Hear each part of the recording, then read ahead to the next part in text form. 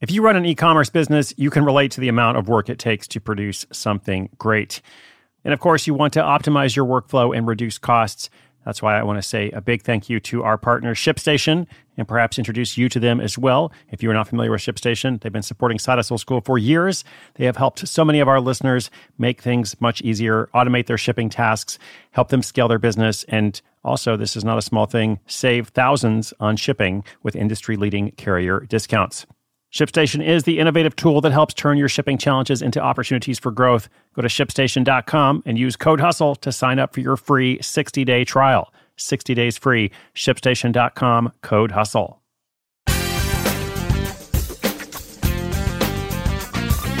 Hey there, what's up? It's Chris Guillebeau here, your host of Side Hustle School. Hope you are doing well in whatever part of the world you are in.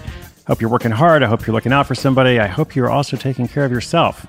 That is critical, not just in this day and age, but in every day and age. Today, I want to talk to you about making it on Etsy. Now, we've had a number of Etsy stories over the years, but how do you make it there? Because the pathway to Etsy success is paved with so many failed sellers. I just made that metaphor up on the fly, so I'm not sure it totally fits. But the point is, lots of people try to sell on Etsy. Most of them sell very few items and make very little money. So how do you succeed? Well, you succeed by not doing the same thing everybody else does. And then by continuing to adapt when people inevitably copy you. Because if you're successful there and lots of other places, but particularly in a marketplace like Etsy where everything is handmade, people will come along and copycat your designs. Hey, I didn't say it was easy. None of this stuff is easy, but it's all worth it.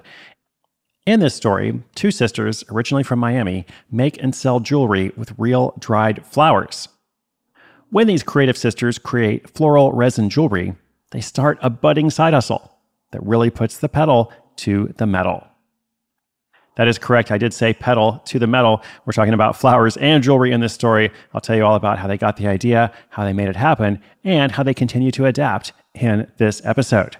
Stay tuned.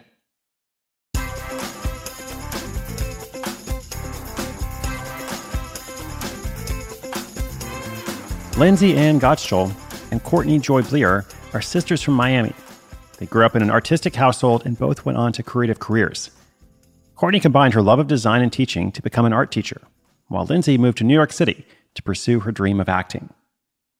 While pursuing that dream, Lindsay also began making beaded jewelry on the side. It quickly became a passion as she experimented with different materials and techniques. Over time, she learned to make resin, a hard epoxy substance that's mixed into a range of different colors and patterns. When it's done, you can use resin as an ornament in any piece of jewelry you're hoping to design. It became one of Lindsay's favorite methods, and one she shared with her sister.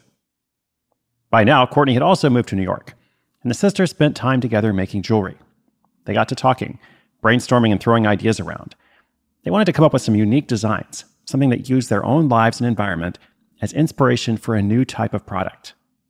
What they got from all that brainstorming was anything but garden variety. Their concept was to make flower resin jewelry. They'd take dried flowers and intricately place them inside a mold, petal by petal, before adding the resin. This gave the flowers a frozen look, as if they were trapped in time. The sisters loved what they'd come up with so much that they decided then and there to launch an Etsy store selling the pieces. They would sell them under their own label called Ann and Joy, a name brought about by combining both their middle names. But without much inventory to sell, they weren't likely to make much money. So they began crafting more pieces, replicating their first designs, as well as making new ones by plucking all the different flowers they could find. They even dyed some to get just the right colors and effect. Once they had a solid catalog, it was time to list the items. Lindsay assumed the role of photographer and Courtney the model. They meticulously went through and took high-quality photos of all their pieces, a move they now identify as a great decision. Then, in January 2018, the Ann and Joy Etsy store was officially open. Their creativity in offering something that stood out from all the other jewelry sellers worked in their favor. The team at Etsy noticed the uniqueness of their designs and chose to promote their store on the homepage and in the newsletter.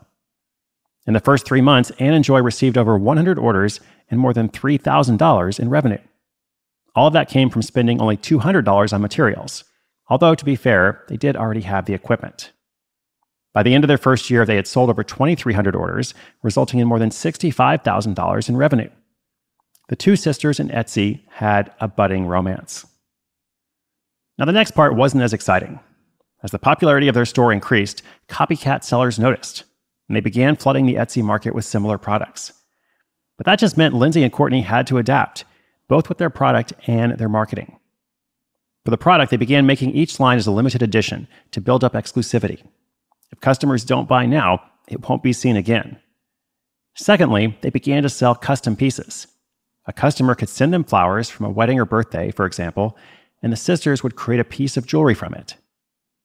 They also got innovative with their marketing, offering previous customers a discount for repeat business and using social media extensively. They also made sure their listings would come up high in Etsy's search engine, even if people didn't know to search for something like hand-pressed resin flower jewelry. These adaptations helped them get through their second full year and to the point of Lindsay being able to go full-time on the business. At the time I was working on this story, the COVID-19 pandemic had taken a toll on Anne and Joy. And like so many businesses, sales were down in spring 2020.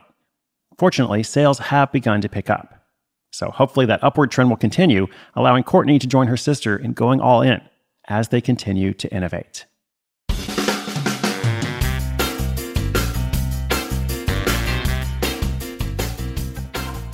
So if you're going to sell a handcrafted item on Etsy, it really helps to do something a bit different. In some other episodes, we've seen that it can just be a difference of branding in some cases. In other words, you're not the only one selling something, but you've found a different twist on it or a different way to market it. In this case, it was a product that was pretty original, at least in the beginning, until people came along to copy it. But fortunately, as you heard, they've been able to adapt to that, and they're continuing to build customer loyalty, survive the impact of the coronavirus, and hopefully go on to keep having more of an impact of their own. Now, here are some words of wisdom from Lindsay and Courtney, or perhaps I could say Anne and Joy. Their words of wisdom are, make sure you have enough stock in your inventory for when you open up, because if you're going to offer pieces made to order as well, that can become stressful otherwise. So make sure you have enough stock in your inventory for the pre-made products. That way you can focus on the made to order when those begin to come in. And they also say, be sure to have creative and beautiful photos of your products because pictures are so important to really promote the item. I try to mention that whenever I talk about Etsy, but it is a good reminder. Photos go a long way for something handcrafted, for something that is artistic or creative. All right, congrats to them. Of course, you can check out their Etsy store on the show notes page. That page is at sidehustleschool.com/1254, 1254. Listeners, thank you so much for joining me today. Inspiration is good, but inspiration with action is better. Much more is coming up. Be sure you're subscribed. My name is Chris Guillebeau. This is Side Hustle School.